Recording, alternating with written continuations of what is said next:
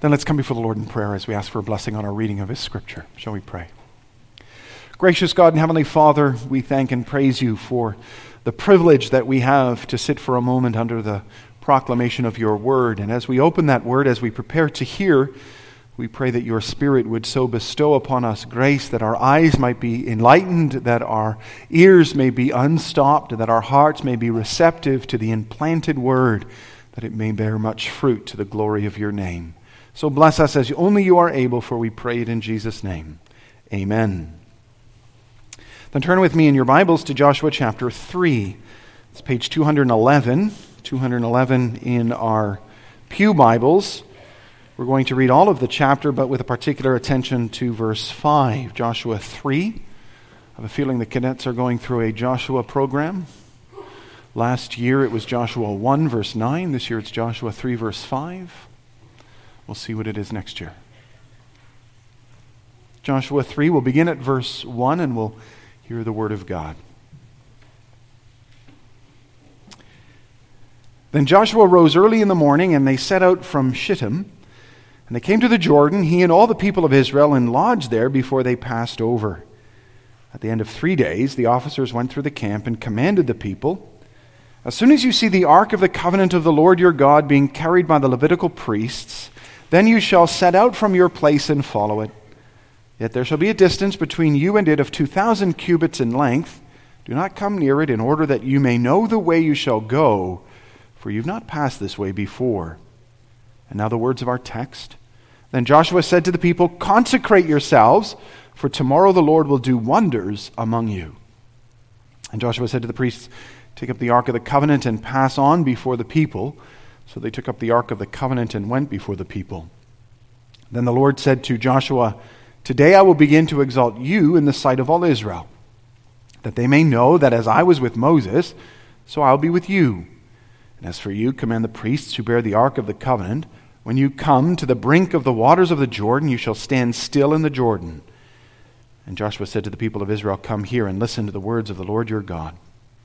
And Joshua said, "Here is how you shall know that the living God is among you, and that he will without fail drive out from before you the Canaanites, the Hittites, the Hivites, the Perizzites, the Girgashites, the Amorites, and the Jebusites. Behold, the ark of the covenant of the Lord of all the earth is passing over before you into the Jordan. Now therefore take 12 men from the tribes of Israel, from each tribe a man. And when the soles of the feet of the priests bearing the ark of the Lord of all the earth, shall rest in the waters of the waters of the Jordan shall be cut off from flowing. Then the waters coming down from above shall stand in one heap."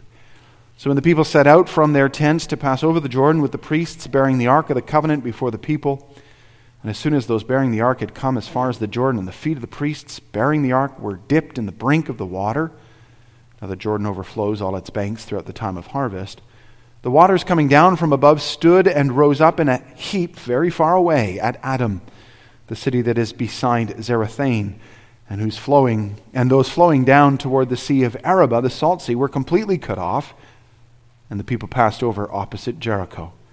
Now the priests bearing the ark of the covenant of the Lord stood firmly on dry ground in the midst of the Jordan, and all Israel was passing over on dry ground, until all the nation finished passing over the Jordan. That's for the reading of God's holy word. Again, verse 5. Then Joshua said to the people, "Consecrate yourselves, for tomorrow the Lord will do wonders among you."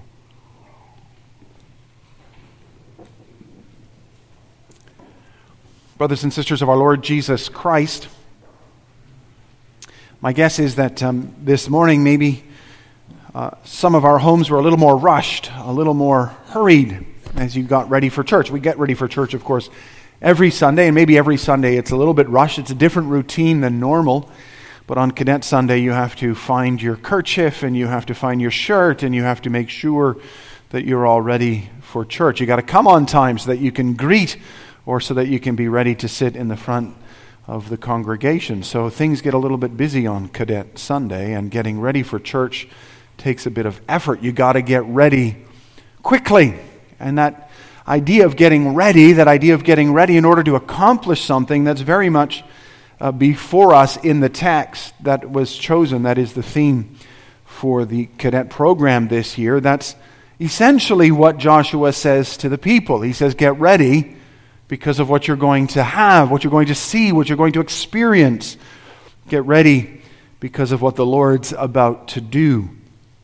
Now, as we hear those words, as we consider what Joshua means by these words, we do have to be careful not to take them out of context. I saw a lovely, I think it was probably from Amazon somewhere, an Amazon ad on one of my devices that was of a mug, a coffee mug, that says, "I can do all things," with a verse taken out of context. And I thought that is an accurate and a brilliant thought, and one that is worth remembering. Even now, when we read verse 5, the danger we have in reading just verse 5 is that we don't hear it in its broader context, the context not only of chapter 3, but of indeed all of God's redeeming work. After all, Joshua now comes to the people and says, "Consecrate yourself, because tomorrow the Lord will do wonders among you." Now, how did Joshua know that tomorrow the Lord would do wonders among them? Well, Joshua knew for a couple of reasons. He knew because the Lord had already commanded Joshua to get the people ready for this very work. In Joshua 1 verse 2, the Lord says to Joshua, "Moses, my servant, is dead. Now therefore arise, go over this Jordan, you and all this people, into the land that I'm giving to them, to the people of Israel." Now normally that wouldn't really have been much of a difficulty, especially if you went to the fords of the Jordan where you could walk across. It was shallow, people could get across. And if it wasn't at this time of the year, if the Jordan wasn't overflowing because of all of the rains that were swelling its banks. But at this point, when God says to Joshua, "Get ready to cross the Jordan," Joshua understands that God's going to have to do a miraculous work. It's impossible for this many people to be able to cross the Jordan at this time of the year with all of their cattle, with all of their little ones, with all of their possessions. The Lord would have to work a miracle.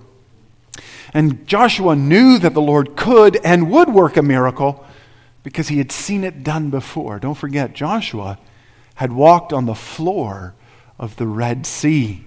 Joshua was one of the two, you remember Joshua and Caleb, of the two spies that trusted in the Lord and whom the Lord did not require judgment from. He had killed all the other generation. For 40 years they had walked in the desert. But Joshua and Caleb, they had walked out of Egypt. They had walked through the Red Sea. They had seen God's power when Moses had struck the water with his staff and the waters had separated.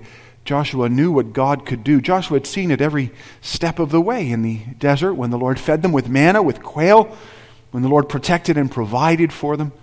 Joshua knew that the Lord would be good to his people, and he knew that because he knew that God was faithful. Joshua understood the faithfulness of God to his covenant.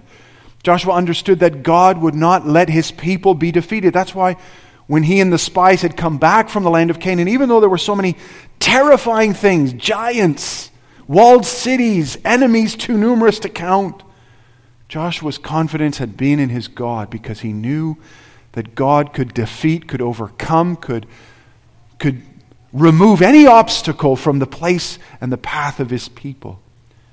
So Joshua knows what God is able to do. Joshua knows what God is going to do. Joshua says to his people, "Consecrate yourself, for tomorrow the Lord will do wonders among you," because Joshua understood God. And that's an important principle that we must never forget when we consider this text, when we consider texts like this one. When we hear this command to do something, "Get ready," says Joshua. We can take this text out of context and not just lose its meaning, but we turn it inside out, in fact. Because this text can become to us like one of those passages that says, if you want God to do something amazing, if you want to see something amazing, well, then you've got to get yourself ready. Or if you do your part, God will show you something really remarkable. Now, there's a germ of truth in that. As in all lies that are told, there is a germ of truth. Those who are blind cannot see the wondrous things of the Lord. And we know that we know that we have sight. We know that we have been given eyes to see, that the Spirit of Christ has worked a new heart inside of us when we prepare for the mighty works of the Lord. Just think of John the Baptist and his ministry, his entire ministry, you might say, is summed up in this verse. This is what John the Baptist could have been saying to all of the people of God as Jesus was preparing to stand on or come into to the people of Israel in his ministry. John the Baptist could well have said to everyone, consecrate yourself, for tomorrow the Lord will do wonders among you. And thus, John's reminder to see what God is doing. Indeed, that's why we've also been reminded today in our preparatory exhortation for the Lord's Supper. What else is that? What is the preparatory exhortation except consecrate yourself, get ready, because the Lord is going to do wonders among you. There is in all of life, quite honestly, almost quite literally, no greater thing than that we will experience, no more glorious sight, no more amazing experience than when that bread is broken, when that cup is offered. It may seem to us so ordinary because we're so used to it, but it is truly a remarkable, awesome, amazing, wonderful gift of God's grace. But we need to be careful that we don't turn the message of grace into the message of works. That is, we need to be careful we don't say, if you get ready, then God will do something great for you. We don't want to take the approach that the world takes, the world religions take, that all religions made by man take.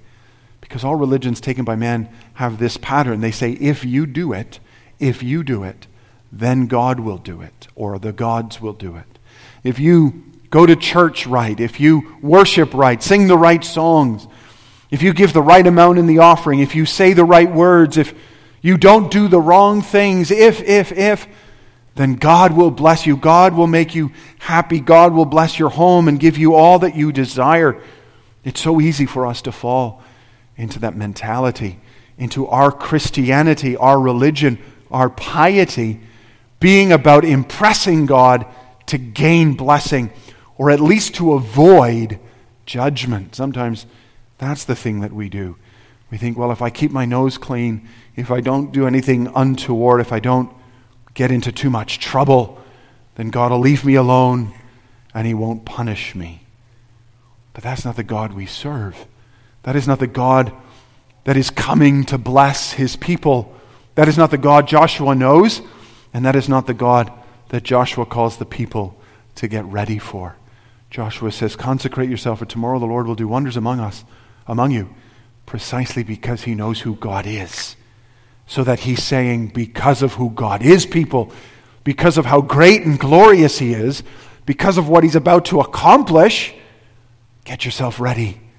Get yourself ready. Prepare your heart in anticipation of the faithfulness of your loving God. You don't deserve it. He shouldn't be doing it for you. You have no reason to expect it. But your God is going to do amazing things. So get ready to see it. Get ready to see it. And this context is important because of what Joshua then tells the people to do. He says, consecrate yourself. Now, this word here, John Calvin does acknowledge as much, can be understood, can be interpreted here really as just get ready.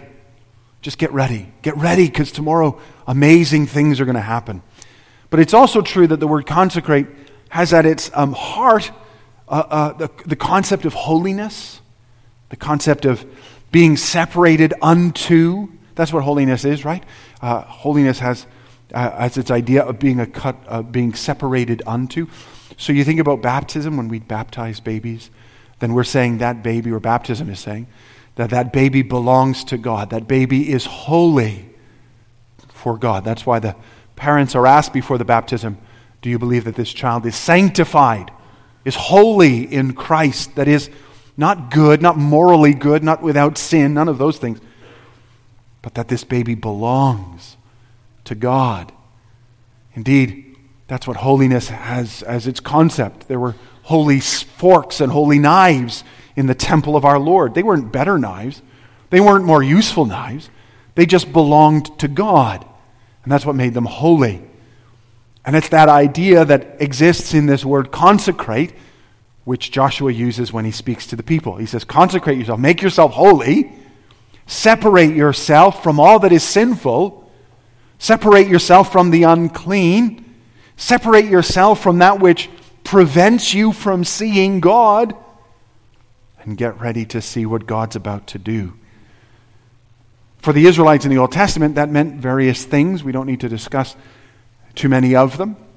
But there were ways in which the Israelites would have consecrated themselves, things they would have done, things they wouldn't have done. But at the heart of it, what it was about focusing their hearts, focusing their minds, turning away from the things of this world to the God who's going to bless them, to the God who's going to show them wondrous things. And in so speaking, Joshua, I think, challenges all of us to see our relationship with God in a different way, a way that we're not used to. Let me suggest to you that God was going to come and do this amazing thing. He was going to separate the Jordan. He was going to send the people into the land of Canaan. He was going to do it. He was going to do it because He's faithful, because He's gracious, because He's good. Nothing was going to stop God from doing and accomplishing His work. And I think sometimes because of that, we have the attitude that if God's going to do it, then do we really have to get ready? I mean, can't we just wait for God to do it and then just, say, call me when it's done? Sometimes you hear people speak like that in the church even. Sometimes you hear people speak like that when it comes to living for Jesus, when it comes to doing good things. They're commanded, they're called, they're told they got to love their neighbor as their self. They've got to be sacrificial in their service to others. Whatever the command is, you're told to do something. And people can say, well, I just can't. I can't.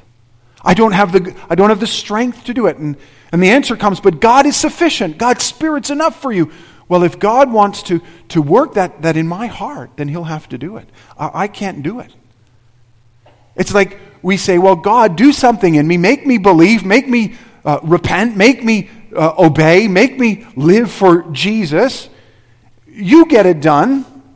And call me when it's finished. Call me when you've made me this great Christian. That's not the approach that the believer should take. Certainly not to the things of God and to what He's accomplishing. I mean, think about what God is about to do in this event. I mean, we read what God's about to do. He's going to stop the Jordan from flowing up by Adam, which was quite a distance away. The water stood up like a heap, so that all the water flowing down suddenly stopped. Can you imagine the people out there in Zarephath, all those people in Adam, all of a sudden seeing a wall of water? Must have been stunning. And then none of the water flowed anymore, so that on the way to the Arabah, there was all of a sudden dry and barren ground. People down river must have been amazed. What's going on? What's wrong with the river? So what did God do? Did God do something physical? Did God do something biological? Did God do something geographical? What did God do? Did God do something political? Did God do something economical? Did God do something ethnical? What did God do? God did a redemptive work. That's what God did. God was fulfilling His promise to Abraham, a promise which involves the redemption of the whole world.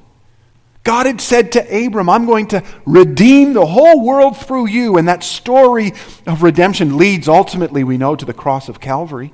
It leads to the empty tomb on Easter Sunday. It leads to Jesus Christ.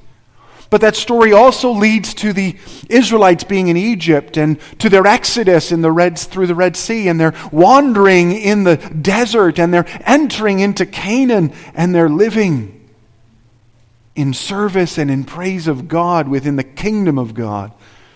What God's doing here is not just political, economic, or ethnic. It is indeed redemptive. It is salvific. It is the power of God to deliver for Himself not only a people, but a world.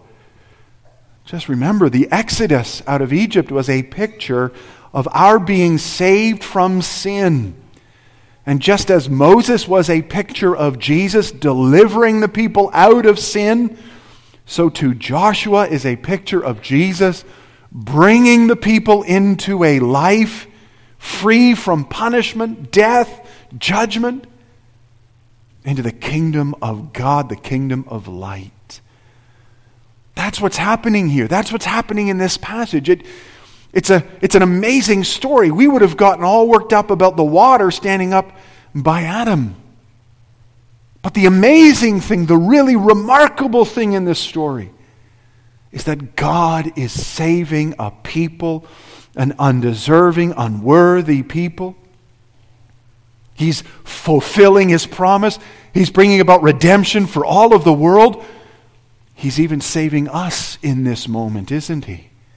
He's fulfilling that work of redemption that will ultimately embrace all of us here today. It's not just a wonder, a miracle the Lord's performing.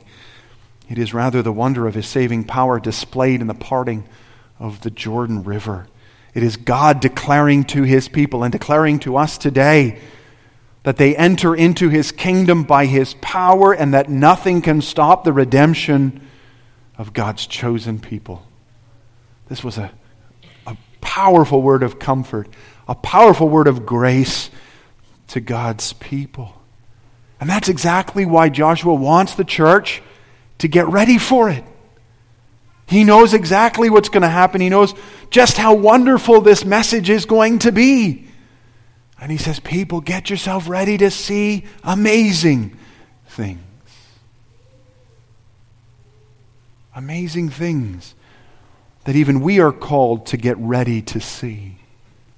God does, of course, amazing things every day. Amazing things every day. The birth of a child is an amazing, the conception of a child is an amazing thing. The sun as it rises and sets each day, the cold air, the snow on the ground, each day is filled with the glorious evidence of God's powerful presence. But we want to think more redemptively, don't we? We want to think about where is God working His saving power in this world? Where are those moments where God is lifting people out of sin and establishing in them the righteousness in the kingdom of His Son? And as we think of that, we certainly think of things associated then with the church, don't we? We think of cadets. We think of kingdom seekers. We think of catechism and Bible studies. We think of worship services. We think of the Lord's Supper. Surely these are the moments, aren't they? These are the moments where God sends forth His power and removes all obstacles so that the hardened heart is made alive, so that the lost sinner is found, so that the darkened eyes are enlightened. You cannot begin to appreciate just how amazing it is when a young man in the cadet program acknowledges Jesus Christ as their Lord. That's not routine. That is not the church's powerful influence. That's not mom and dad's brilliant abilities. That is God in His power removing all obstacles greater than the Jordan River. Oh, make no mistake, we face obstacles today greater than the Jordan River. That was just water. We live in a godless age, an immoral world. We live with such burdens, against such winds, such cold winds that press against us in this day. How can we ever expect anyone to come to faith in Jesus Christ, to experience the redeeming work of God? Oh, says Joshua, just know this, God Himself will do it. He will do it, and He will do it whenever His word goes forth, whenever His power is sent. We come to church each Sunday, and sometimes we think that these are things that are boring. We come to church and we think it's just routine. It's just regular. It's not amazing, and it's not wonderful. We see the bread, we see the wine,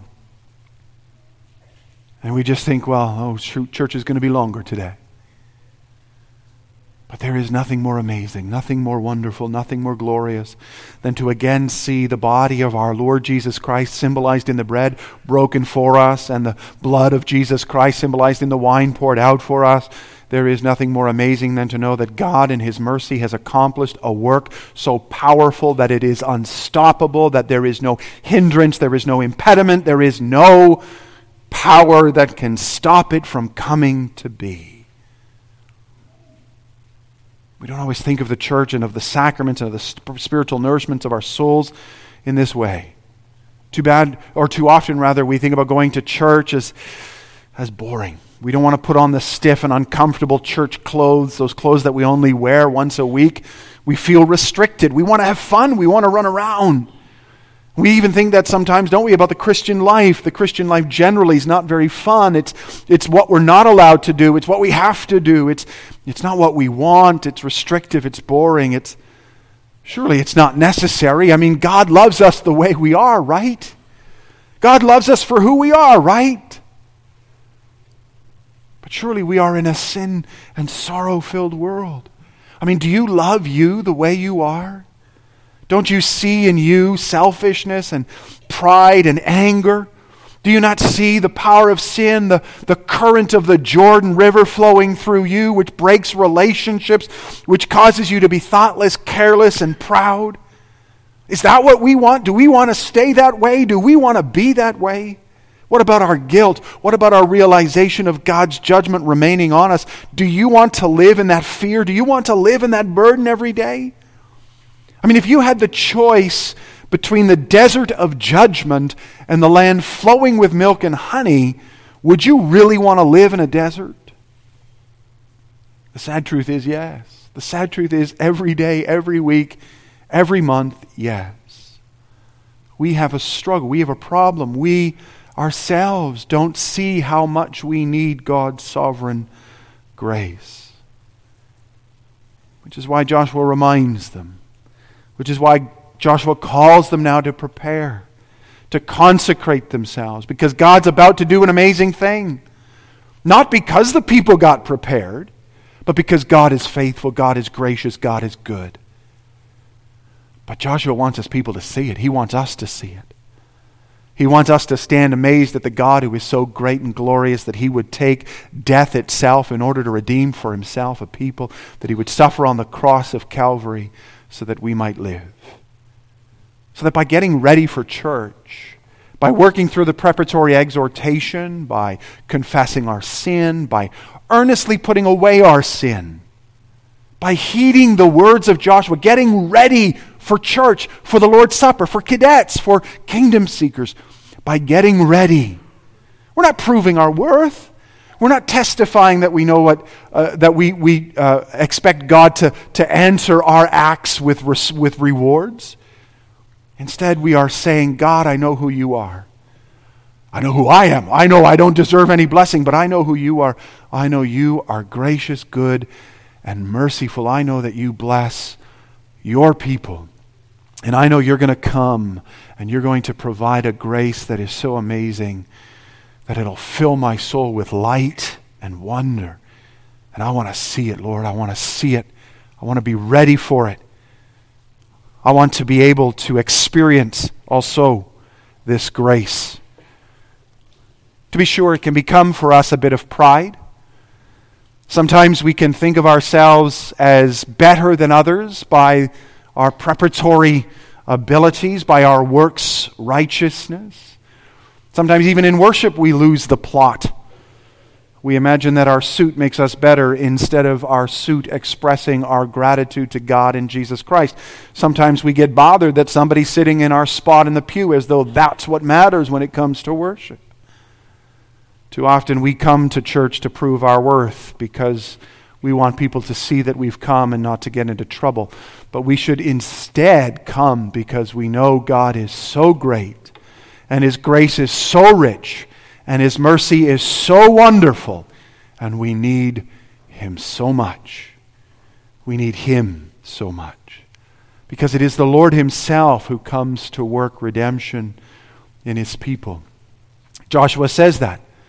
Joshua shows that. The Lord shows that in the use of His ark. You remember that the ark goes forth. The ark was the throne of God, and it was where God dwelt.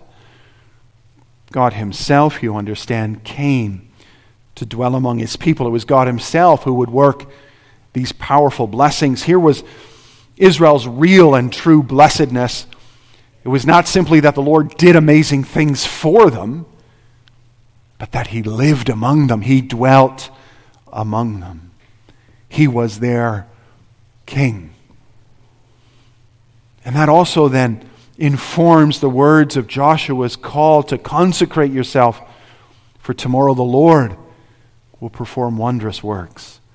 The consecration of Israel was ultimately a response to the Lord's very presence among them. That is, because God's holy, in fact, because He's holy, holy, holy, the Lord God Almighty, therefore Israel was also to be holy. Always to be holy. That's why when the Lord established His tabernacle, when He ultimately built His temple, His priests had to be consecrated. They had to wear special clothes. They had to be anointed with oil. They had to be anointed with the blood of the Lamb. They had to be made holy. They had to be set apart. They had to be distinct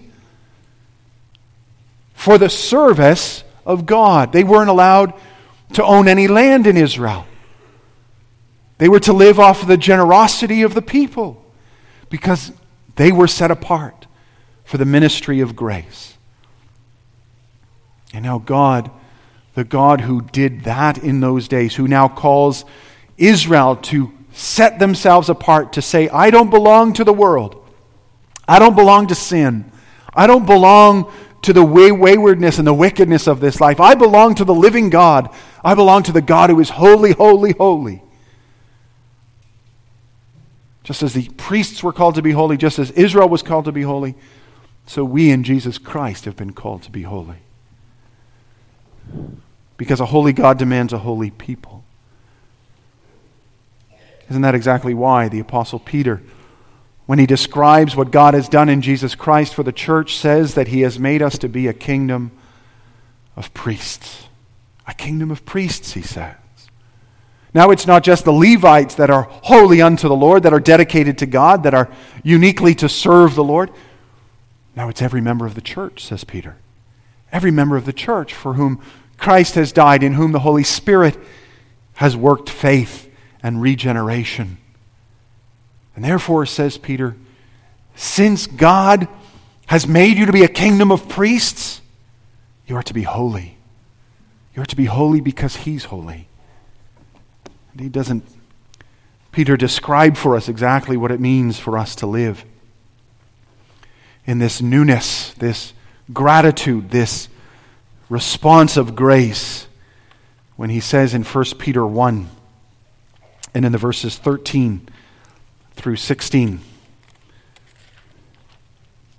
he says these words, therefore, preparing your minds for action and being sober-minded, set your hope fully on the grace that will be brought to you at the revelation of Jesus Christ. As obedient children, do not be conformed to the passions of your former ignorance, but as He who called you is holy, so also be holy in your conduct, since it is written, be holy, for I am holy. Prepare your mind, says Peter. Be sober-minded. Do not be conformed to the passions of your former ignorance. No, says Peter, consecrate yourself. Consecrate yourself, for the Lord will do wonders among you. You see, the call to preparation is not only a call for church, it's not only a call for the Lord's Supper, it's not only a call for cadets and kingdom seekers. It's really a call for all of life, isn't it? It's a call for us as New Testament Christians to anticipate the coming of Jesus Christ, to look forward to the day when He will come in glory on the clouds with the loud trumpet, and when He will enter into judgment with the living and the dead. That's the ultimate glory that God is going to perform, isn't it? When He brings the new heavens and the new earth into reality. And when He establishes people upon that kingdom for eternity. That's what we look forward to. That's what all of our church services are anticipating. That's what our Lord's Supper services look forward to. That's what our cadet and kingdom seeker programs are preparing us for the day when Jesus Christ will come and will lead us in victory as He rides upon the great white horse, as He defeats all of His enemies and establishes His kingdom for all eternity. That's really what a picture of what was going on in the Jordan. That's a picture of what's going on in the Lord's Supper, and that is the thing that we look forward to most zealously. We want to enter into that kingdom for all eternity. And what does that require us to do? That requires that we prepare ourselves, that we consecrate ourselves. that we get ready to see that glorious day when Jesus will return. How do we do that? We do that by denying the old self, by putting to death the sinful self, by bringing to life the new. We do that by saying no to sin and yes to godliness. We do that by saying no to the world and yes to our Lord. We do that by living not in our way, not in our world's way, but in the Lord's way, by putting to death our passions in our former ignorance and bringing to life the holiness of Christ in Jesus Christ, or the holiness of God in Jesus Christ. It is the response of those believers then who know God. Because if we know who God is, we will live in conformity with Him. And we will do that every day. Not just when we need some blessing from God, but every day we will anticipate, we will expect, we will look forward to the glorious coming of our Lord and for the renewal of all things. What a day that will be. What an amazing day that will be. So let's consecrate our hearts. Let's consecrate our lives. For the Lord will perform wonders among us. Let's ask Him for grace in that in prayer. Gracious God and Heavenly Father, we do thank and praise You for this word of encouragement from Joshua of old.